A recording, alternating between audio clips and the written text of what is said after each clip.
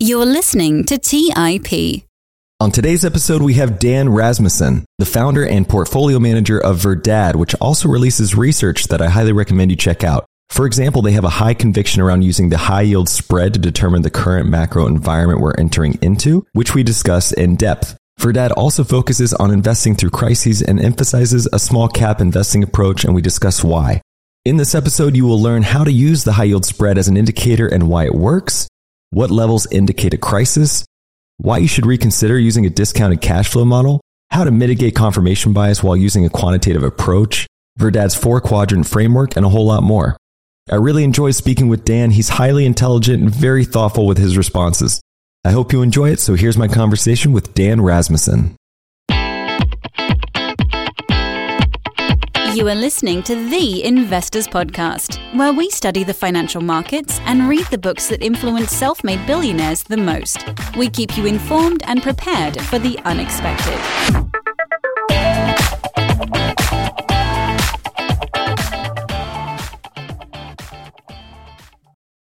Welcome to The Investors Podcast. I'm your host, Trey Lockerbie, and I'm so excited to have on the show today, Mr. Dan Rasmussen. Welcome to the show. Thanks for having me on, Trey. I'm excited because I've been loving this research you've been putting out, and you have this focus on investing through crises, which seems very topical at the moment. It might be topical or it might not. That's always the problem with investing. Maybe by the time this goes out, we'll be in the middle of a crisis, or maybe Netflix and Tesla will be up 40% and we'll be laughing at the people that thought it might be a crisis. We're going to explore exactly that today. So as investors, we're often taught that you can't time the market. It's a fool's errand, right? Your research is suggesting that you can time the market while a crisis is occurring or maybe has just occurred. The market has been slipping downward for a number of reasons: high inflation, hawkish Fed actions like rising interest rates, tightening, etc. Are these indications of a crisis? And if not, what are the indicators? So I'd say, first of all, it's always much harder to call when you're in a bubble, where the market top is, whether we're heading into a crisis. I mean, we really don't know. I mean, this could be the end of 2018 where you have a 1-month freak out and then everything recovers, or it could be the beginning of 2008. And we really won't know until the future comes. I will say, and those who have done work on trend following will know that when the market starts to go down, sometimes continues to go down a lot more. So you can buy low and avoid selling at you can avoid the depths of these crises by trying to use rules like trend following. We would say, for example, that when the high yield spread starts to rise and its 10-year median is about 420 basis points, and we're at about 470 today. So we'd say, look, when the high yield spread rises above that 10-year median, you're in a pretty risky place, right? When the VIX is this high, when spreads are above their 10-year median, when the S&P and the EFA indices are below their moving averages, that's a risky time, right? Those are times that can see big drawdowns follow. They can also see big recoveries. And I'd say probably are 55% that things recover, but a 45% chance you've got this nonlinear downside risk. So I'd say it's a very uncertain time, but there's certainly a lot of downside risk given where most major indices are trading at the moment. But I'd say when you get to a crisis, the unique thing about a crisis is that you really know when you're in one. You know when you're in one because the front page of the Wall Street Journal is blaring. Whatever asset classes you're invested in, probably major fund managers in that asset class are shutting down. And we would say another good indicator is when high yield spreads are over about 600 basis points, which is about 1 standard deviation north of the mean. But that's when there's real capitulation. We're not there yet. We're somewhere in the middle. Maybe 60th, 70th percentile, but we're not in the 90th or 85th or 95th percentile of panic yet. You brought up the high yield spread, and I want to talk a lot about this because it seems to be a huge indicator for you and your research. And I know that you have a very quantitative approach and you do a lot of back testing and have a very data-oriented strategy. I have a lot of questions around this, mainly because if I look at the high yield spread, like you said, it's about 470 today. And I wanted to say, okay, what does that mean? Is that relative to what, right? So if I look back 10 years, I'm thinking, all right, well, it's gone as high as 10. So, we're kind of halfway there, I guess. That seems kind of bad. But then if I look back, 20 years, I'll see it go to 20. It's like, depending on whatever time period, it all seems fairly relative. So how do you measure which period to go off of, like what data set, what time frame, that kind of thing? Yeah, well, let's start by talking first about what the high yield spread is and why you should care. The high yield spread measures the difference in the cost that risky borrowers, generally small cap companies or companies that have borrowed too much, pay to borrow relative to the equivalent treasury rate. And this is a wonderful indicator for two reasons. One, these are the borrowers on the margin, right? They're the big borrowers on the margin. And so if you think about what the high yield spread rising or falling is telling you, it's telling you what banks and fixed income participants are thinking about default risk. And so if that spread moves up materially, right, that means that banks and fixed income investors are saying, hey, there's materially more default risk than there was a month or two ago. And that's not a good sign, right? Those people are sophisticated. They're not thinking about hopes and dreams of the future, right? They're thinking like, will I get my money back on this 4% yielding bond, right? When that gets repriced, it's worth looking at because it's giving you a very clear picture of where those people that are worried about downside risk are pricing that downside risk. The other reason it's really useful, and Ben Bernanke did a lot of his doctoral research on this, is that there's something called the financial accelerator. This is Bernanke's idea. And the idea is an answer to the question of how small shocks turn into big crises, right? If you're watching financial markets this year, you'd say, well, we've had sort of a number of small shocks, right? The Fed has started raising interest rates, but they haven't raised them that much, right? Russia invaded Ukraine, which is obviously a big deal. But they didn't invade France or Germany, right? We're not in a nuclear war. And tech earnings came in slightly worse than we might have hoped. And yet the market reaction has seemed to be very big. And so why does the market sometimes have a big reaction to what seems like small shocks? And what Bernanke says is that the financial accelerator happens when first something happens, like Russia invades Ukraine or tech earnings come in a little weak. And then people in the financial markets reprice risks. So the people in the high yield market say, gee, maybe we should charge Netflix an extra 100 basis points to borrow or an extra 200 basis points to borrow. Or think about mortgage rates, right? Mortgage rates go up 100 basis points, 200 basis points, right? And then what happens is that the people that were borrowing, those marginal borrowers that might have invested to build a new factory or do a new deal, or in the case of the consumer, buy a new house or invest in a renovation, they say, maybe I should scale back my plans, or maybe I should hold off for now until the market clears. And then the person that was going to build that house or the person that was going to work in that new factory, they don't get a job or they don't get a raise. And then they don't go buy jeans at American Eagle. And then American Eagle's stock goes down. Right. And then the value of everyone's 401k goes down. And then people say, wow, gee, I used to have 150,000 of savings. Now I have 120,000. Really, I should definitely not buy a new car this year. And then all of a sudden the auto parts companies go down. Right. And that's the financial accelerator. Right? It's this feedback loop. And that's why I watch the high yield spread so closely. Right. Because when the high yield spread starts to rise, as it has of late, it's a real danger sign, right? The financial accelerator could be happening, right? If spreads continue at this level or widen out further, we're there, right? We're at a place where lending is actually constricting the U.S. economy. And we're there right now, right? Spreads at 470 is not good, right? I mean, that's not a good market, right? That's not helpful to businesses. It's not helpful to the consumer. It's a sign that the financial accelerator is starting to see some pickup. But when the financial accelerator really blows out, and we say 600 is sort of the metric we look at, but 600, if spreads go above 600, they often go much wider. They might go to 850 or 1,000. Or in 2008 and 9, when the market totally froze, they were up over 2,000, right? But spreads blow through that point. And that's basically when the market just kind of shuts and everything illiquid gets sold off. Everyone's panicking. Nobody can get new debt. All of Wall Street kind of shuts down, right? There's no new deals being done, et cetera. And that's a very, very dire situation. On the other hand, one that we can analyze discreetly. It's this unique environment where we say, okay, let's say high yield spreads are that wide and external financing is essentially shut off from the economy and the financial accelerator is in full swing. What does that mean? What do we do? How do we react? Because those are quite rare and unusual moments. Now, I want to ask about this, but I do want to go back to the time period because I still am curious about that. But as far as the 600 mark on the high yield spread, some of your latest research was showing that while the nominal number is important as like a mile marker, it's the direction of the spread, either rising or falling, that actually adds value to the strategy. It reminds me a little bit of when I was talking with Brent Johnson recently about the DXY. He said, as soon as it gets to 97, I get worried. But it's actually the rate at which it gets to 907 or the rate it gets to, 104 or wherever it is now, that is actually more important than the number itself. So can you walk us through why that directional focus adds value to the strategy? Yeah. So we look at both the absolute level and the direction, right? You can think of, are spreads tight, right? So the financial market's moving, everything's kind of fine. Or are they wide where you say, gee, the financial market's actually constricting the economy, right? And generally we'd say when spreads are tight, you tend to see an environment that's inflationary. And when spreads are wide, it tends to be deflationary. One of the calls we would make is, hey, spreads are wide enough to be a deflationary force right now, right? They're putting downward pressure on inflation. Now, there's supply shocks that are competing with that, but broadly would say the level of the spread is giving you a sort of inflationary or deflationary metric.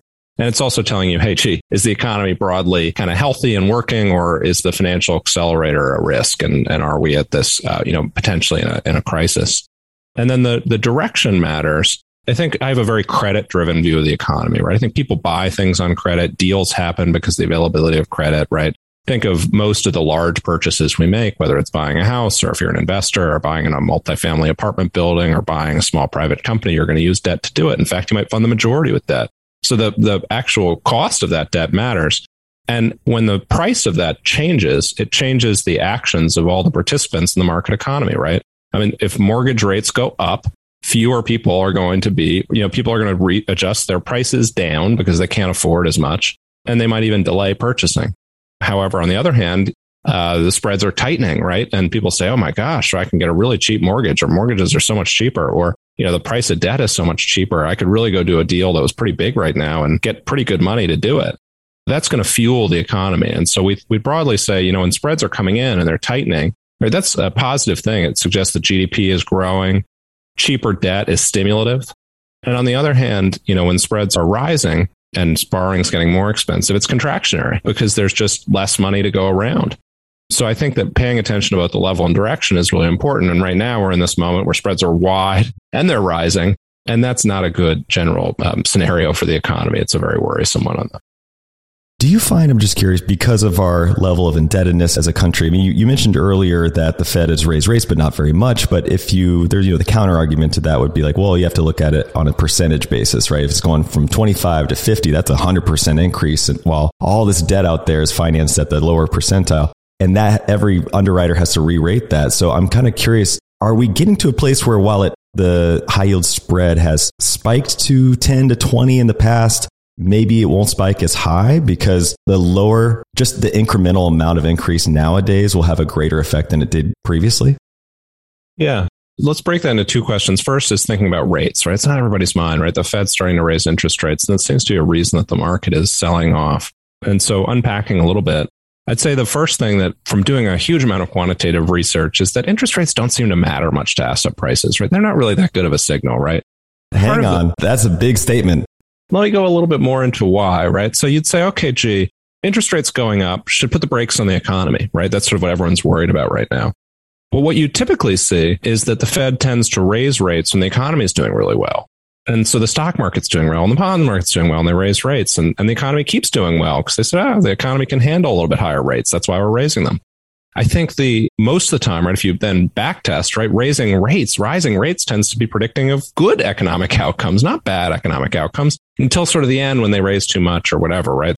And the same way is true with falling rates, right? People tend to lower rates when the economy is doing badly. And so even though rising rates should be slowing for the economy or contractionary, right, because of when the Fed tends to do it, it tends to be during good times. You see very little correlation between interest rates and any sort of asset class in any sort of predictive way. It's just not all that helpful. It doesn't even predict the bond market particularly well. Now, there is one sort of exception to that. So there's an economist at Stanford, John Taylor, and John Taylor came up with this rule, which is just said, here's what the Fed reserve rate should be at any given time. And it's a little wonky. And even I kind of have to go back to the formula every time I look at it because it's a little confusing. But for sort of the layman, and I group myself in this, not a deep theoretical economist, think of the Taylor rule saying roughly the Federal Reserve rate should track nominal GDP. If nominal GDP is rising, the Federal Reserve rate should be rising, and it should be, call it the nominal GDP rate minus whatever your target nominal GDP rate is. So if you think GDP should grow 1% a year and inflation should be 2%, take whatever nominal GDP is and subtract 3%, and that's roughly where interest rates should be. And if John Taylor were listening to this, he'd say that I'd completely butchered it. But it's good enough for government work. We'll accept it. And what happened is that the Taylor rule rose really sharply in about February, March of last year, and the Fed didn't raise rates. And it stayed high and the Fed didn't raise rates. And the Fed didn't start raising rates until GDP had already started slowing and decelerating. That's what the market's upset about, right? They're saying, wait a second, the Fed usually raises rates or should raise rates when GDP is growing, and now they're raising rates when GDP is slowing. And that's not a good thing. And actually, historically, right, when the gap between where the Taylor rule says the reserve rate should be and where the rate is gets this wide, it tends to really foreshadow bad things for the fixed income market in particular, right? Because the Fed is way behind the curve. They have to raise rates sort of regardless. And so they can't follow their normal good policy of raising rates in good times. They have to start raising rates in a bad time. And that's what everyone's really worried about right now. And I think with very good reason. Now, in terms of to answer your question directly, do I really care whether rates are at 0 or 0.25 or 1 or 2, right?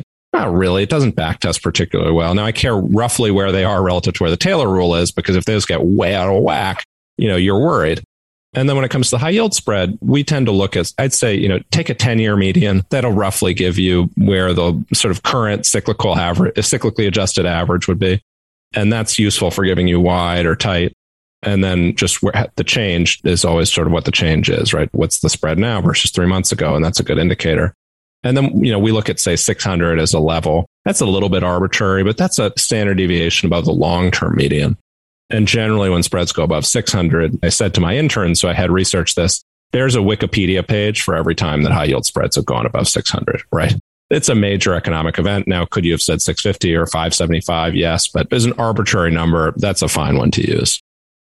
This is why I was so excited to talk to you, because you bring these very contrarian takes that I just want to explore further. So the interest rate to asset price is one. Obviously, that's sort of an effort to debunk something that is so ingrained in what every investor tends to learn from the start. And another thing that investors tend to learn in a similar fashion would be something like the discounted cash flow model. And I know that you've done some research behind this one as well. And I would love for you to kind of share with us why we might not want to pay so much attention to something like a discount cash flow model. Yeah, so the discounted cash flow model, right, at its heart says forecast cash flows into the future and then discount them back to the present based on how risky you think they are. And that would be a great idea if you knew what cash flows were going to be in the future and if you knew how risky they were. But the problem is we don't. And so, if you think, I said, hey, Trey, what's your revenue, your personal, how much money are you going to make in 2027? And then how much are you going to spend in 2027? So what's your net income? And then what's your balance sheet? What's the change from 12/31/2026 to 12/31/2027? You'd say, come on, Dan, you got to be kidding me. How would I know any of those numbers? Right? Maybe I could roughly estimate something, but it's going to be so far off, right? I mean, so much could change between now and 2027. It's sort of impossible. And I'd say, well, Trey, you're the world's leading expert on you, right? You can talk to every expert on Trey in the world. You can talk to Trey's banker, Trey's accountant, Trey's mom, right? And get as precise of information over as long of a due diligence period you want. You're telling me you're really not going to be able to nail Trey's net income, balance sheet, and cash flow in 2027? And you'd say, no, even after doing all that work, even if there's just something about the future that's mysterious. That's it. So, well, if you can't do it for yourself when you're the world's leading expert on you, how do you think you're going to do it for Coca-Cola or MasterCard, right? I mean, there's just something that's a little bit absurd about it. And I think furthermore, I'm thinking about risk, right? Like, okay, 5 years ago, was Microsoft risky? Right? No, Microsoft wasn't risky at all over the next 5 years. What about today? Is Microsoft risky over the next 5 years? I don't know, right? It's really big, so probably not, but tech seems to be crashing, so maybe it is, right? I mean, it's just so hard, right? And discount rate over 5 years, like how risky is a company, right? I don't know. We just don't know, right? And so I think what I worry about the discounted cash flow model, right? Is it theoretically right? Sure. But the problem is that it's overriding what should be our complete wariness about our ability to predict the future. And our, I think, acknowledging that we stand behind a veil of ignorance and we look into the future through a glass darkly. And that's about as close as we can get. And I think what I dislike so much about discounted cash flow models is they replace uncertainty with certainty. They replace rightful caution with some level of informed overconfidence. And I think that's why they're so dangerous. And I think much more broadly, I think people need to think about different approaches to this that don't involve this sort of over precision, because I think it's so dangerous, right? It's garbage in, garbage out. It's baking in all these assumptions that tend to be driven by whatever your current biases are at that moment. A lot of trend extrapolation thrown in. And I think often the things that grow the most, or the people that think are going to grow the most, often are the worst performing things in the market because people have gotten too excited about them. So it often leads you in exactly the wrong direction. And I think part of my larger campaign against saying, gee, we need to have sort of a forecast free finance, or a way of thinking about finance that reduces our reliance on forecasting, or is much more precise in how we do forecasting, that we're not relying on these sort of silly models that don't work. Let's take a quick break and hear from today's sponsors. The dream of owning a vacation home can be daunting. From finding the best guests, to the maintenance, to organizing the cleaners after every guest stay. With Vacasa, they make that dream into a reality. As a full-service vacation home management company with vacation homes in key destinations across the U.S., they know how to make owning a vacation home easy and profitable. On top of proactive property maintenance visits by professional local teams, a data-driven booking platform, and around-the-clock support, homeowners earn on average 20% or more revenue from their vacation homes. Vacasa makes vacation home ownership easy. If you're looking to make more from your vacation home by doing less, partner with Vacasa at vacasa.com. That's vacasa.com to get started on your dream of owning a vacation home. Have you ever wondered if there's an AI tool like ChatGPT specifically built for the stock market? A tool that not only aids you in your research and analysis process, but also allows for dynamic discussions? Today, I want to share such a tool with you called Meka. Meka is the AI-powered stock research assistant now enhanced with real-time stock data. Meka does a lot of the heavy lifting of sifting through financial statements and company data and delivers it to you nearly instantaneously, and the best part is that it's 100% free. Try it out today and ask Meka questions like, what is the financial health of Microsoft?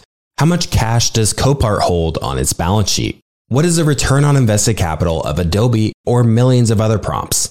Check it out today for free at Meka.com. That's MEYKA.com. Today's episode is sponsored by Range Rover Sport. Range Rover Sport leads by example with their dynamic design that rises to the occasion. It's got powerful on-road performance and commanding all-terrain capabilities, coupled with signature Range Rover refinement. The third-generation Range Rover Sport is the most desirable, advanced, and dynamically capable one yet, redefining sporting luxury. It's got advanced cabin technologies such as active noise cancellation and cabin air purification, offering next-level comfort and refinement. The purposeful cockpit-like driving position sets the tone for a focused interior that promotes exhilarating driver engagement. Award-winning Pivi Pro infotainment is at the heart of the experience and provides intuitive control of the vehicle systems.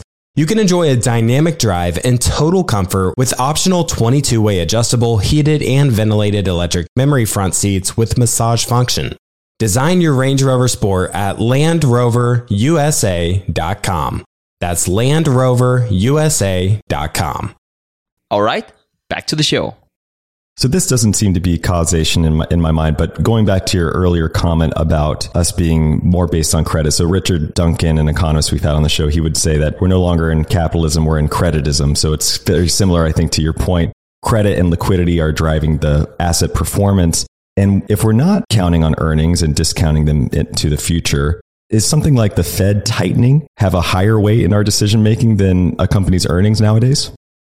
Yeah, I think it's a really interesting question. I mean, I think that, so if you think about what moves market prices, and this is Robert Shiller came up with this idea in 1980, and he said, look, one of the problems is if you take, the S&P 500 and you take its earnings for all of history, and then you take what discount rates have been over time, and you compare the line of, what the price of the S&P should have been at any given time with what the S&P actually was at any given time, what you find is that the actual S&P is about 20x more volatile than the theoretical right answer for the S&P, right? So what is explaining this excess volatility, right? Why do markets move so much, right? And why are markets moving up 1.5 and down 1.5 every day, right? I mean, it's not that the underlying cash flows are changing or that the discount rates are changing, or certainly not at that magnitude or with that precision. So what is changing?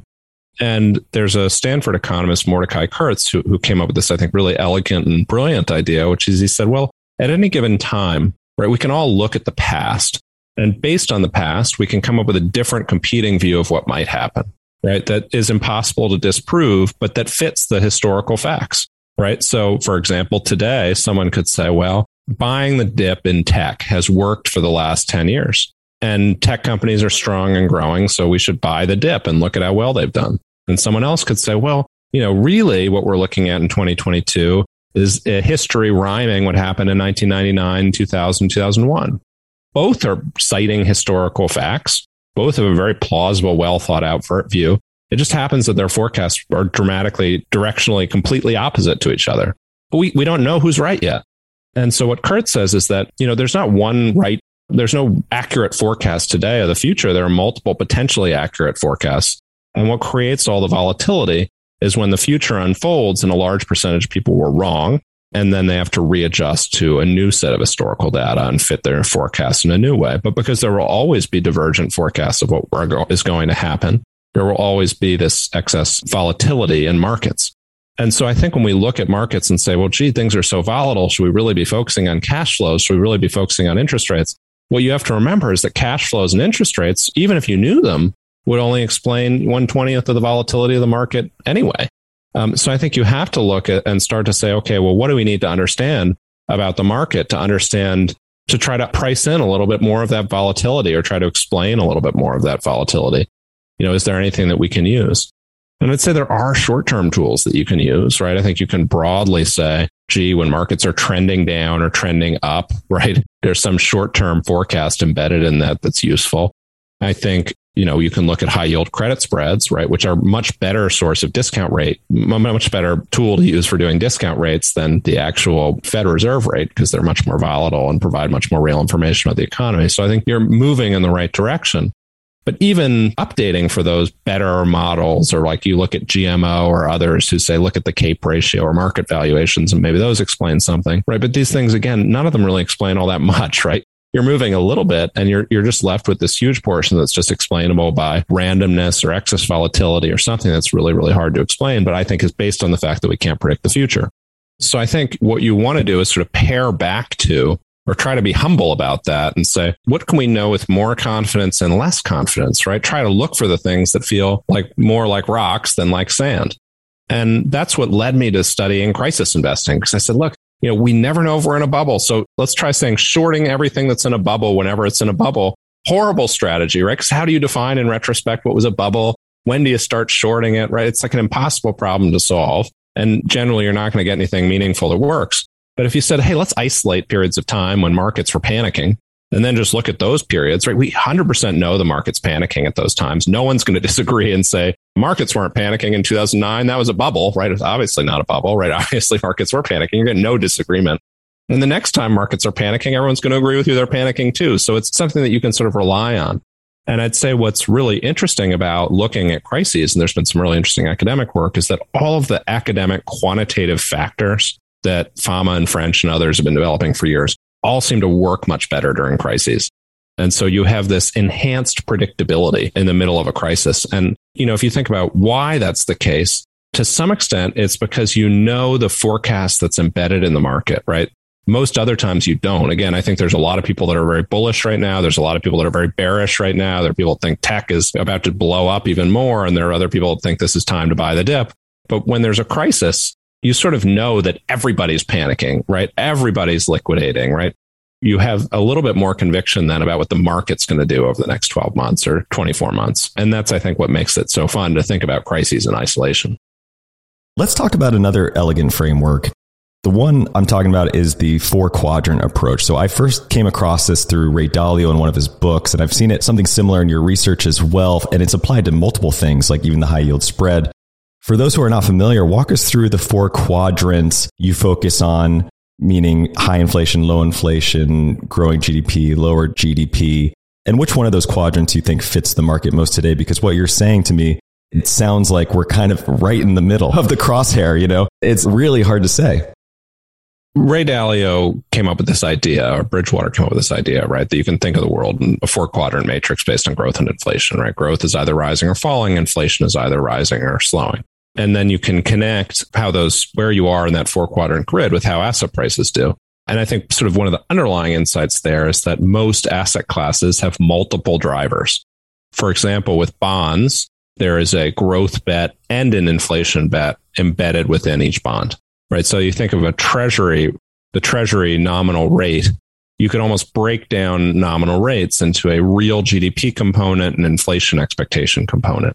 And so yields will go up when inflation expectations go up, and yields will go up when growth rates go up, right? So your bet on bonds, if you're long bonds, you're betting that growth and inflation will go down, or at least that growth will go down more than inflation goes up, or that inflation will go down more than growth goes up. But you're broadly betting against growth and against inflation. On the other hand, with equities, right, equities are really a growth bet more than they are an inflation bet, right? So with equities, you're really betting on growth. And the smaller the company that you buy, the bigger the bet is on growth. And there are other asset classes that have these linkages between growth and inflation. Take commodities, right? Some commodities, say oil and copper, are very growth dependent. So they do really well when growth is rising. And they're also inflation hedges. So they work best when growth is rising and inflation is rising. On the other hand, think of oil, right? Is an oil an inflation hedge? Yes. But inflation is also driven by global demand. And so if global demand is slowing, that's offsetting the inflation hedge aspect of it. So you said, okay, well, what do I want to buy when growth is slowing and inflation is high? Right, historically, gold has been better, right? Because gold is both an inflation hedge and growth doesn't matter. It's not like people are using gold to drive their cars. Maybe they will in the future, but not yet. I think starting with that matrix and saying, gee, how are different asset classes linked to growth and inflation? What implicit bet am I taking, and how is that bet correlated or not correlated, so that you could come up and say, gee, are bonds and stocks inversely correlated? And you say, yeah, absent inflation, right? They have the opposite linkage to growth. But you add in inflation and that could screw it up. So if inflation rates are high, your negative correlation between stocks and bonds isn't going to hold. It's helping to inform and structure your view about multi-asset or cross-asset class correlations and relationships. And then what the challenge is, though, is to say, okay, well, what is growth and inflation today, right? How do I sort of understand where we are in that four quadrants, right? I kind of get retrospectively that if I looked at periods when growth and inflation were both down, that bonds probably did well. And indeed they did. And that's very statistically significant. But I don't know now, like, is growth slowing or increasing? Is GDP growing or is it falling? And, a place like Bridgewater might have, 20 years of like nowcasting models that they've built to forecast every individual time series across every country. But for someone who's just trying to get the big broad strokes of it, I think the high yield spread provides a really good indicator, right? As I said, when high yield spreads are wide, it tends to be deflationary. And when spreads are tight, it tends to be inflationary. When spreads are falling, tends to be rising growth environments. And when they're rising, it tends to be falling growth environments. And so you can use the high yield spread to put you into those quadrants really quickly without having done all the nowcasting work that some fancy macro firm might have done. And so if you said, okay, well, where are we roughly now? I'd say, well, spreads are above their 10-year median, right? They're at 470, 10-year median's about 420. So I'd say that's deflationary. Again, it's a controversial call, but that's what spreads are telling us, right? Spreads are telling us that the credit markets are going to act as a deflationary force that's probably going to overwhelm supply shocks. And second, spreads are rising. And that means growth is slowing. And spreads have been rising, by the way, since about November. I'd say the Q1 negative GDP print, or at least the GDP print that was also materially below, Q4 of 2021, was right in line with what the spreads were sort of telling you starting in November, that things were slowing, the credit markets are tightening. And I think that those would put us pretty squarely in this quadrant 4, which we call it, where you have falling inflation and falling growth, which is also the quadrant where you see recessions, right? That's characteristic of recessions. And that's one of the reasons why our indicators, or at least are pretty bearish, are telling us something that's pretty worrisome, because things could get worse from here. Now, about 55% of the time they don't, things get better, but 45% is a big number. And, spreads, I think if you look at 30% plus drops in the S&P 500, every single 30% drop in the S&P 500 has come after high yield spreads went above 420. We're in this period where there's a lot of downside risk because we're in the period that normally is typical of recessions as defined by the high yield spread. And so, again, doesn't mean we're in a recession. We're not in one yet, but the chances that we're going to go into one are materially higher than they are normally. It's a great point. I mean, when I look at the data, I was talking to Peter Maluk actually about this. He brought this up where I think the average correction for the S&P 500 is around 14%. And I think today, or as of yesterday, we were at basically 15%. I think so. We're like right at that threshold of, hey, does it going to bounce from here, or are we rolling over from here? And this is what makes it so hard. And so to your point earlier, the interpretation of data can be somewhat subjective. It's sort of in the eye of the beholder, if you will. given you have this quantitative approach, which I definitely understand the merit of, I just struggle with how to limit confirmation bias. As you said, like garbage in, garbage out. It seems sometimes too easy to cherry pick data based on timelines or to see what you want to see, right? Especially when you're back testing.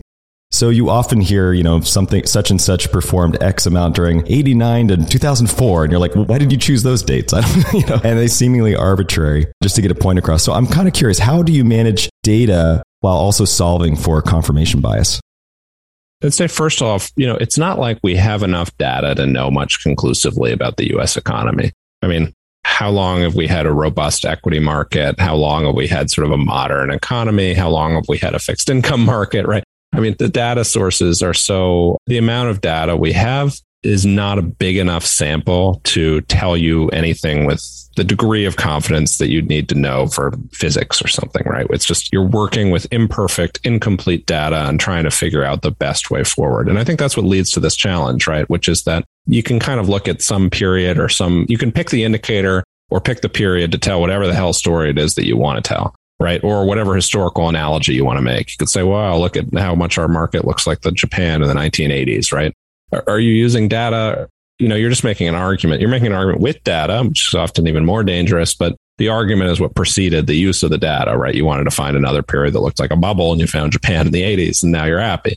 And so I think when we're designing models or trying to develop frameworks for thinking, which is I think what we're all trying to do, we all have frameworks for thinking, whether we know what our frameworks are or not. But we should try to be open about them because everybody has a framework, right? Everybody's matching the current data they see against some framework in their head to translate what they're seeing into action. And what I think where quantitative investors are trying to do is make that framework explicit. And I think in making that framework explicit, you then have to say, well, what do you want to, how do you make that framework reliable? Or how do you know whether it's reliable? And I'd say one way you test that it's reliable is you say, let's take the biggest data set we can possibly come up with and throw it at the framework and see roughly is the framework telling us something useful. And then let's look at it. Let's run a bunch of statistical tests, right? I've got an indicator that could either be a 1 or a 0. If I look at 100% of the time, it's been a 1 and 100% of the time, it's been a 0, right? How often do those two data sets overlap? That's called a confidence interval, or you could use a logit regression. And you're going to say, well, how confident are we that based on this indicator being a 1 or a 0, that I'm really going to see something different in the data I'm trying to predict? And so you want to kind of go through all of these tools and all through those processes. And you end up finding, I think, a set of simple things at the end of that, right? Because you find a huge amount of things that don't work, right? Like, again, I've run every single regression you could possibly think of every major asset class against interest rates. And I'll tell you, the level and direction of the interest rates really doesn't predict anything, right? It's just really hard to make that data set tell you anything useful. As a framework, it's just not a very good one. It's great for journalists because journalists would prefer to cover politics than markets, and the Fed is as close to politics as you can get. So if you're working at the Wall Street Journal or something, right, it's a lot more fun to write about these, politicians. What's Powell thinking, right? But then trying to figure out what the heck's going on with markets, just always inscrutable and too volatile. But I think you come to these much more simple things, right? Like the high yield spread, right? Credit spreads are a really powerful indicator across a variety of asset classes. They predict commodity markets. They predict fixed income markets. They predict equity markets, right? The level matters and the change matters. And I think there are other things that are really significant, right? Like simple trend rules, right? When a market falls below its 200-day moving average, that trend really is telling you something. And I think there's some markets that trend more than others, right? Like the NASDAQ trends more than the S&P 500 value. But there's something really meaningful in that data. And so I think of our search as quantitative investors is to kind of go through the process of trying to make our frameworks explicit, test our frameworks, and then find the simplicity of the things that seem to really matter and that are likely, therefore, to be robust. Because the more you complexify your model, the more likely you're going to be tricked. And the more likely that you're layering in your own subjective biases against what should be a relatively objective decision. So I'm sitting here saying, gee, spreads are high and rising. And so that's telling me we're in sort of recessionary territory and I should be really defensive. And then I go and open up my Bloomberg screen and everything's green. And I say, oh my God, maybe my model's wrong. Like maybe there's an exception in the model that, when it's the 27th day of the month, that it should be bullish. You can find some data to find something that's going to tell you something different from a rough model, but the rough model might just be 60% accurate, and that's as good as you're ever going to get. And I think that's probably the way a lot of these models work. Explicit frameworks, well-defined, well-tested, produce results that are right at best 60% of the time. And you have to be okay with settling for that. Otherwise, you're just going back to sort of random subjectivity. I appreciate that, because let's talk about one more exception. Another example would be, say, March 2020, where the market declined 30%. And there was no prospect for an economic recovery in sight. There was a lot of fear. I think the most fear I've seen in my lifetime. The Fed injected $3 trillion of liquidity into this market, which hasn't happened before in history. And all of a sudden, the market bounces back, and we're at new all-time highs within a couple of months. The high yield spread went to 10.5. So we're well into crisis territory, but then yet growth stocks like Amazon perform best. You would think in the crisis territory, things like small caps would do well, or value comes back, the cyclical rotation. But we saw growth actually perform in that scenario. So what are some ways to diversify? Say if we're largely focused on small cap, which I think you are, then how do we protect against those outlier events where it might be an almost black swan? Yeah. So if you think about March 2020 and you said, okay, what was a sign that the crisis was moving into recovery? I would say, what happened to the high yield spread? High yield spread started dropping on March 23rd, right? You had a pretty clear signal coming from the spread that you were switching from a recessionary period into the recovery period early, really early, right? It started swinging on March 23rd. Now, we'd say, gee, you probably want 3 months of data or something, right? So let's call it, you're getting into May now, right?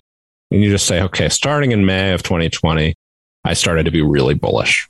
And I was bullish on March 20th and 23rd, but I was also bullish in May, right? Because when I looked at where spreads were, I said, gee, spreads over 600, that's a really good crisis indicator. What's likely to work out of these crises? And I sort of randomly I'd spent 2 years studying every crisis since 1970. I published this massive study of crisis investing, I called it, in January of 2020. And then COVID hit. So it was this real-time chance to see, gee, was I just subjectively assembling random time periods that Trey would say, well, gee, Dan, that was just a subjective amalgamation of random time periods that confirmed your underlying thesis? Or was there any actual external validity to it that we can test by actually betting on it in March or April or May of 2020? And what you saw happen during COVID is actually textbook what happens in a crisis. So liquidity froze up. What sold off worse? What sold off worst was the less liquid things. So small cap, micro cap sold off. Right? Mid cap sold off more than large cap. Small cap sold off more than mid cap, and micro cap sold off more than small cap. And if you look then 12 months later, which did the best? Well, micro cap did better than small cap, which did better than mid cap, which did better than large cap. This is normal, right? When spreads go really wide, I like to think about it as the tide going out on a beach. And small or micro caps are the top part of the beach where the tide only touches once a day. And large caps are the deep part of the ocean where it's 6 feet deep at high tide and 3 feet deep at low tide, right? When liquidity flows out of markets and the tide leaves the beach, the micro and small caps, you get absolutely hammered, right? The percentage reduction in water is huge versus the deeper part of the beach where the percentage of reduction of water is much smaller. And the same thing happened in fixed income markets. The things that sold off worst were high yield bonds and think of BDCs or loans sold off even worse. And then when markets returned, when liquidity flowed back in, it was the exact reversal. Now, the other thing that worked really well was value, actually. So, and if you went and bought value stocks 2 or 3 months after spreads went wide, the value factor worked remarkably well over the subsequent year or two, right? Look at someone like AQR and Cliff Asness or me, right? Or anyone else that was betting on value. You got so burned coming into 2020, but ever since March 2020, everybody on the value side's been very happy that the value factor has been working again. And that's also somewhat predictable. And if you think about why value matters in a time of crisis, it's because most value stocks tend to be cyclical and GDP linked. And so when people panic about GDP, they sell value stocks. And then conversely, the only time, an auto parts manufacturer grows faster than Amazon is in the 12 to 24 months following a recession, where their profits rebound and their revenues rebound, et cetera. Now, tech is, really the exception this time, right? Because tech was a beneficiary of the recession. It was a beneficiary of COVID, right? People switched their consumption from physical to digital. And so even though the rest of the economy was in a recession, tech was actually benefiting. And that continued, I think, really in an interesting way. You'd had the 2010s was a period defined by technology stocks, where technology stocks were the things that worked. It worked the best. And it worked the best because their corporate earnings grew a lot. Corporate earnings grew a lot. Their multiples increased. And by 2019, 2020, I think there were a lot of people saying, hey, we're in some sort of tech bubble. This is insane. And then COVID happened and holy smokes, their revenue and profits doubled again. And their multiples doubled again. And so tech had just an unbelievable year. And at the time when probably anyone that was looking at the valuation numbers thought they were due for a horrible year. And now I think what you're seeing happen is this hangover, right? Where, you saw a big pull forward, right? People talked about this big pull forward or acceleration of digital growth, that people are switching into digital goods or digital services faster. They're accelerating 5 years of growth or 10 years of growth into one.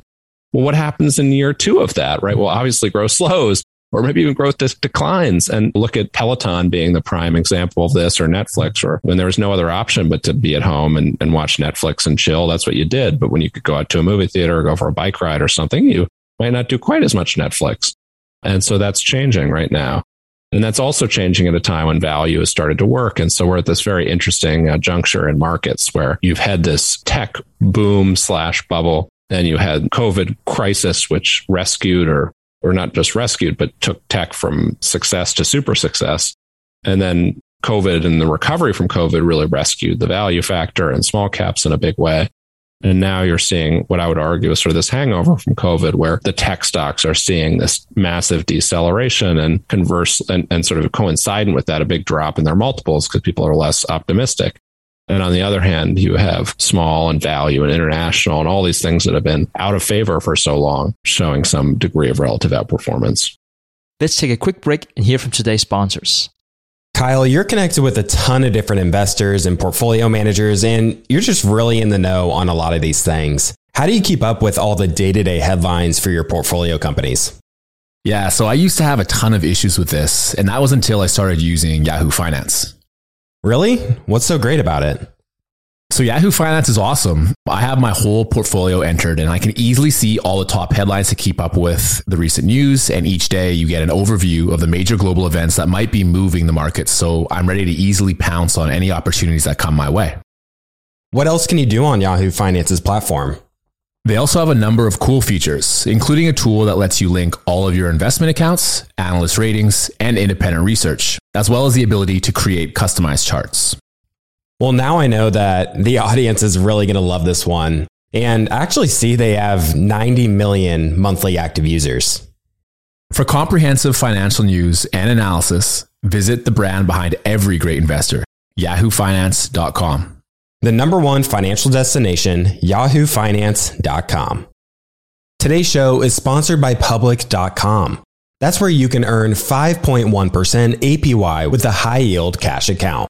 While we can't say for certain it's the highest interest rate there is, we can say this. It's a higher rate than Robinhood, a higher rate than SoFi, a higher rate than Ally, a way higher rate than Bank of America and Chase, a higher rate than Citi, Wells Fargo, Discover, and it's a higher rate than American Express too.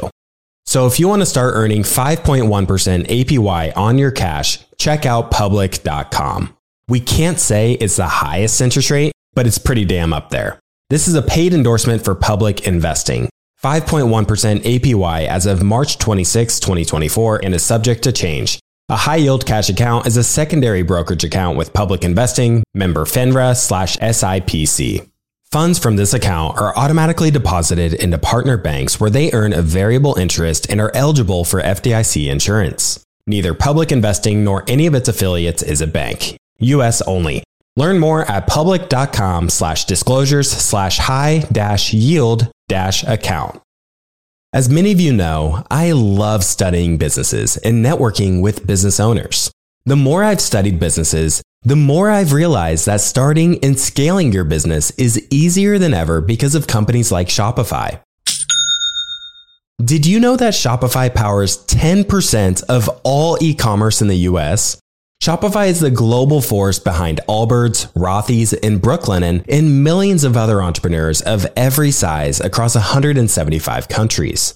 Shopify is the global commerce platform that helps you sell at every stage of your business, from their all-in-one e-commerce platform to their in-person POS system. Wherever and whatever you're selling, Shopify's got you covered. Shopify even helps you turn browsers into buyers with the internet's best converting checkout, up to 36% better compared to other leading commerce platforms. What I personally love about Shopify is that it's the turnkey solution to kickstart and grow your business, and they are totally committed to giving you the necessary tools to succeed as a business owner. Plus, they have an award-winning customer support team there to help you every step of the way. Because businesses that grow with Shopify. Sign up for a $1 per month trial period at shopify.com/WSB. That's all lowercase. Go to shopify.com/WSB now to grow your business no matter what stage you're in. That's shopify.com/WSB. All right, back to the show. Let's talk about some other ways to diversify. When you're using a small cap value approach, let's say, how does that translate from the US to other markets like in Europe or just other international markets? How do you think about investing outside of the US as part of your diversification? Yeah, small cap value. If you think about value first, value is as a factor is one of the most replicated findings you can find. You can test value across markets, across geography, across time. And generally buying cheaper stuff that people are pessimistic about tends to work better than buying things that at expensive prices that everyone's optimistic about. And I think if you think about why that's the case, it's the systematic expectation errors that we're talking about, right? Everybody has different forecasts. Those forecasts tend to be wrong. And so it turns out that buying things where everyone's very confidently pessimistic, you tend to just do better over the time because things on average tend out to be as bad and those forecasts tend to be wrong. Whereas if you systematically bought the things that everyone's excited about, you're going to be wrong just as often, but when you're wrong, the outcome's going to be much worse because things just aren't going to be as good as you hoped for. And so value tends to replicate really well across markets. And so you can do value in EM, you can do value in Japan, you can do value in Europe, you can do value in the US. Now, there's a lot of dispute about size, right? Why does small cap matter? Why do people talk about small cap value? Why is that important? And I think there's two elements to small caps. One is that there are many more small caps than large caps. So if you're looking for, I want to see every value stock in a market, there might be 400 small cap value stocks and 50 large cap value stocks. And so any sort of extreme then you choose. And I said, well, I want to show not just the cheap stuff, but the really cheap stuff. Well, there might be 200 small caps and 5 large caps in that bucket. And of the 200, right, a fairly large percentage of those might be tiny, tiny little things. Now, that's why when I say small, that's why I like to talk about small cap value, because small cap value is the extreme of the factor. And so if you want to bet on value, as say Fama and French define it, right, what you're really buying is the extreme of value, and the extreme of value is very disproportionately smaller microcaps. Now, the negatives of small and microcap stocks and that intersection of small microcap with value is that small microcaps are much more volatile than large caps. And so there's a big drawdown. Small caps will almost always be worse. And second, there is some element of which bankruptcy rates are materially higher for small companies than big companies. So you are actually getting more risk. So that volatility is telling you something that's actually kind of true in the case of small caps. But over time, that's where the biggest part of the premium has been. And so that's why I'm sort of an extremist. I like the extreme of things. It's just more interesting. And you get something that's more meaningfully diversifying. And if you're not an extreme, why not just own the index anyway? So if you think about small cap value, which is the extreme of the value factor, right? These the cheapest stocks across the markets. Again, it tends to work really well across most major markets. Now, I have a soft spot for Japan. I love Japanese small cap value in particular. I'm probably most excited about Japanese small cap value. And that's largely because Japan is first is a really big small cap market. Second, Japan is super cheap. And third, we talked a little bit about bankruptcy. There's actually almost no bankruptcy in Japan. So the normal risk that coincides with small caps in other markets is much less present in Japan than anywhere else. That's fascinating. I always think of this quote from Warren Buffett. Brent Beshore told me this when he was having dinner with Buffett. He was drilling Buffett with, you say all these folksy things that are so simplified, but really, what is it really? And I guess Warren put his fist down. He was like, price is my due diligence. And I just love that quote. I mean, that sometimes things are cheap for a reason. So for example, you mentioned an exception earlier. I'm going to bring up another one. When things are cheap or when we're in a recessionary period and companies get strapped, you might look at things like distressed debt or something, and thinking that gets super cheap in periods of high uncertainty. But why is this maybe not the case? Yeah, so I think that things are cheap for a reason sometimes. And I think actually if you look sort of on a 1 year forward basis, cheap stocks tend to have worse revenue growth and worse earnings growth than expensive stocks. So in some sense, the market is kind of right. They're saying, hey, these are the less good companies. But what's also true is if you fast forward a year and you look at the multiples, the stuff people were excited about that did grow better, their multiples come down.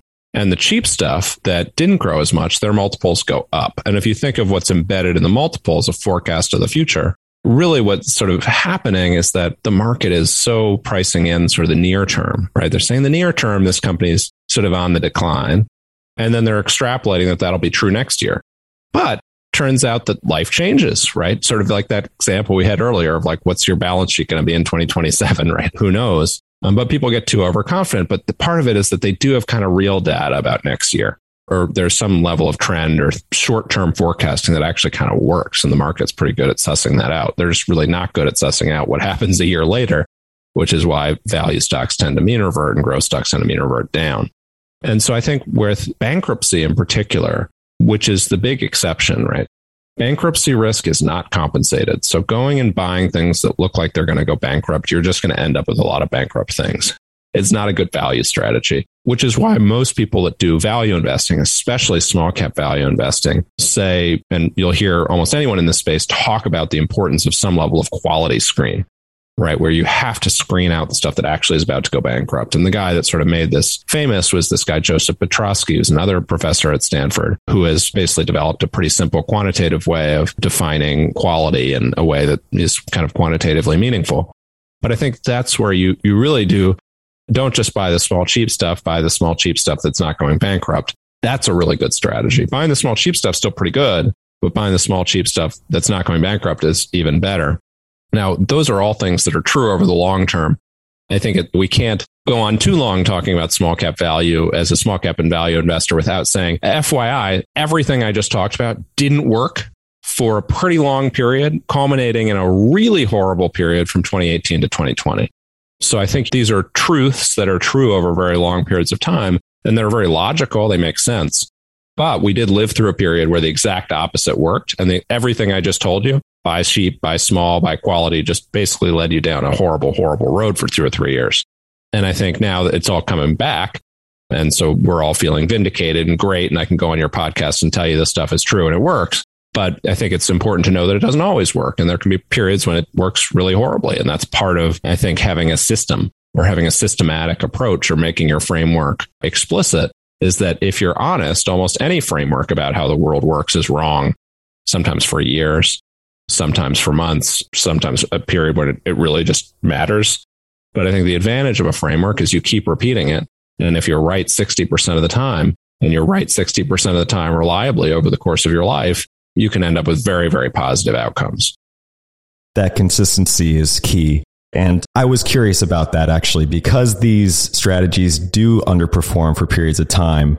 I wonder, I mean, obviously I know the answer, but it's so tempting to create this like Swiss Army knife approach where you're like, okay, we're in this quadrant, so therefore this is my strategy. So the last 10 years, for example, you could have easily become a momentum trader. You probably would have done really great.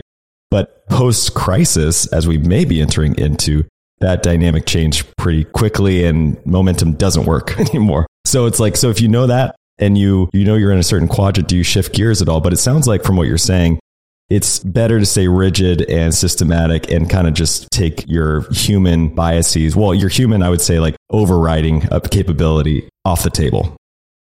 Or I think maybe, in my view, the process that I try to go through is, what is my human bias telling me, right? Like, what am I thinking? You've been in markets. I've been in markets. And I come up with an idea, right? I'm like, okay, well, gee, I want to go buy oil stocks right now. And then I think, why do I want to go buy oil stocks? And you're like, well, because they've been going up a lot and everything else has been going down.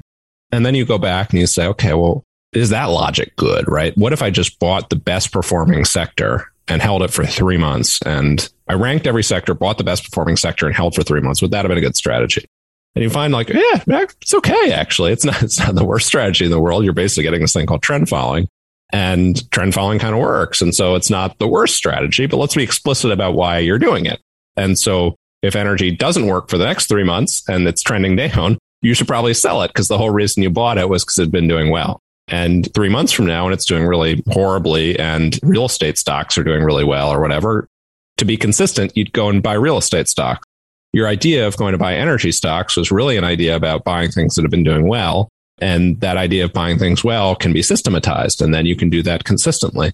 And I think that's the process that I like. It's just making your subconscious frameworks or your individual decision You're broadening it out and saying, why am I making this individual decision? What's motivating it? Would that work as a universal rule? And you're trying to avoid the more idiosyncratic elements of investing, which could drive you to sell all your stocks in March 2020 and then go buy Zoom stock a month later and then sell that a year later when it stops doing well. So going back to your contrarian take earlier about interest rates not really driving asset performance, I'm certainly curious if you have another contrarian take on bonds, because is now, with rates rising, is now actually a good time to invest in bonds? And if so, why? So I think there's a big pro and a big con. The big pro, like why you'd want to own bonds right now, is because where credit spreads are. And typically when credit spreads get this wide, it's telling you something bad about both growth and about inflation. And so if both growth and inflation are going to come in meaningfully lower than people think, well, in fixed incomes, especially treasuries, are going to do really well because treasuries are a bet that growth is going to be worse than expectations and inflation is going to be worse than expectations. And so credit spreads are telling us growth and inflation are going to be worse than expectations. So that's telling you great time to go buy treasuries. On the other hand, the Taylor rule versus where the reserve rate is one of the widest we've ever seen, right? So there have only been really two big periods of time when spreads, the gap between the Taylor rule and the reserve rate were where they are. And that was the early 2000s and the 70s. And both of those periods were just atrocious for fixed income, right? And so you'd say, well, gee, when the Taylor rule's this wide, fixed income's atrocious because the Fed has to kind of raise rates and they probably are going to raise rates more than they should or need to. But when they do that, they're also going to start at some point. They're doing that in order to bring inflation down. And usually growth is collateral damage. And so at some point, the Fed raises rates enough that it causes the economy to go into a recession and then bonds work. You could say maybe it's a matter of timing, right? The Taylor rule is really wide. And so at some point bonds will work, but do they need to peak out? Does the 10-year yield need to peak out at 300 or does it need to peak out at 400? I don't know. And so I'd say at some point, if things continue trending worse, if spreads keep rising, if growth and inflation keep falling, now is already the time to buy bonds. And perhaps if things trend, maybe the worst you could say is maybe we should start buying bonds or lengthening duration a few weeks from now or a few months from now. On the other hand, we could have a soft landing and the Fed could come in and we could be just way too early, right? And the 10-year yield might need to top out at like 500 or 600 and you could be in for continued horrible pain in the bond market. Now, balancing those two, I'd say I rely more on spreads because there's so many examples, right? You can look at the spread, where high yield spreads were every month from now and back to 1950, whereas these periods where the Taylor rule is really wide, are so isolated and rare that you're sort of making a very idiosyncratic special argument about how now is different. I think on balance, I'm pretty pro bonds. I'm certainly more pro bonds than most people, but I was also, I think, have to acknowledge that this is a time when there's a higher risk that that's wrong than usual. All right. So as we're nearing the last month of Q2, what's the over-under on if we're actually in a recession? I don't know. I'd say there's a 45% chance we are. Isn't that a horrible answer? I'm really going out on a limb. I love it. Well, hey, Dan, we'll circle back. I mean, I have to now. We have to have you back on and review this. This is such an interesting inflection point in time. This great experiment, this great monetary experiment we're in. I'm really eager to see how it's playing out in the next few months. So I really enjoyed this. I find your takes and your research very refreshing and always like a great counterpoint to a lot of other things I read. I highly encourage everyone to go check out your work. Before I let you go, I want to give you the opportunity to hand off to the audience where they can find that research and more about you and your fund and any other resources you want to share. Great. I write a weekly research piece, which, I try to be controversial and interesting and data driven. You can find that on our website, www.verdadcap.com, on my Twitter @verdadcap, and you can subscribe to that mailing list. We publish every Monday morning. And I think if you enjoyed this conversation, you'll love our weekly research dives. Dan, thank you so much. Let's do it again. Thank you, Trey. All right, everybody, that's all we had for you today. If you're loving the show, don't forget to follow us on your favorite podcast app. If you're ready to start learning how to invest, be sure to check out the resources we have for you at theinvestorspodcast.com or just Google TIP Finance. And lastly, you can always reach out with feedback. You can find me on Twitter @TreyLockerby. And with that, we'll see you again next time. Thank you for listening to TIP. Make sure to subscribe to Millennial Investing by the Investors Podcast Network and learn how to achieve financial independence. To access our show notes, transcripts, or courses, go to theinvestorspodcast.com. This show is for entertainment purposes only. Before making any decision, consult a professional. This show is copyrighted by the Investors Podcast Network. Written permission must be granted before syndication or rebroadcasting.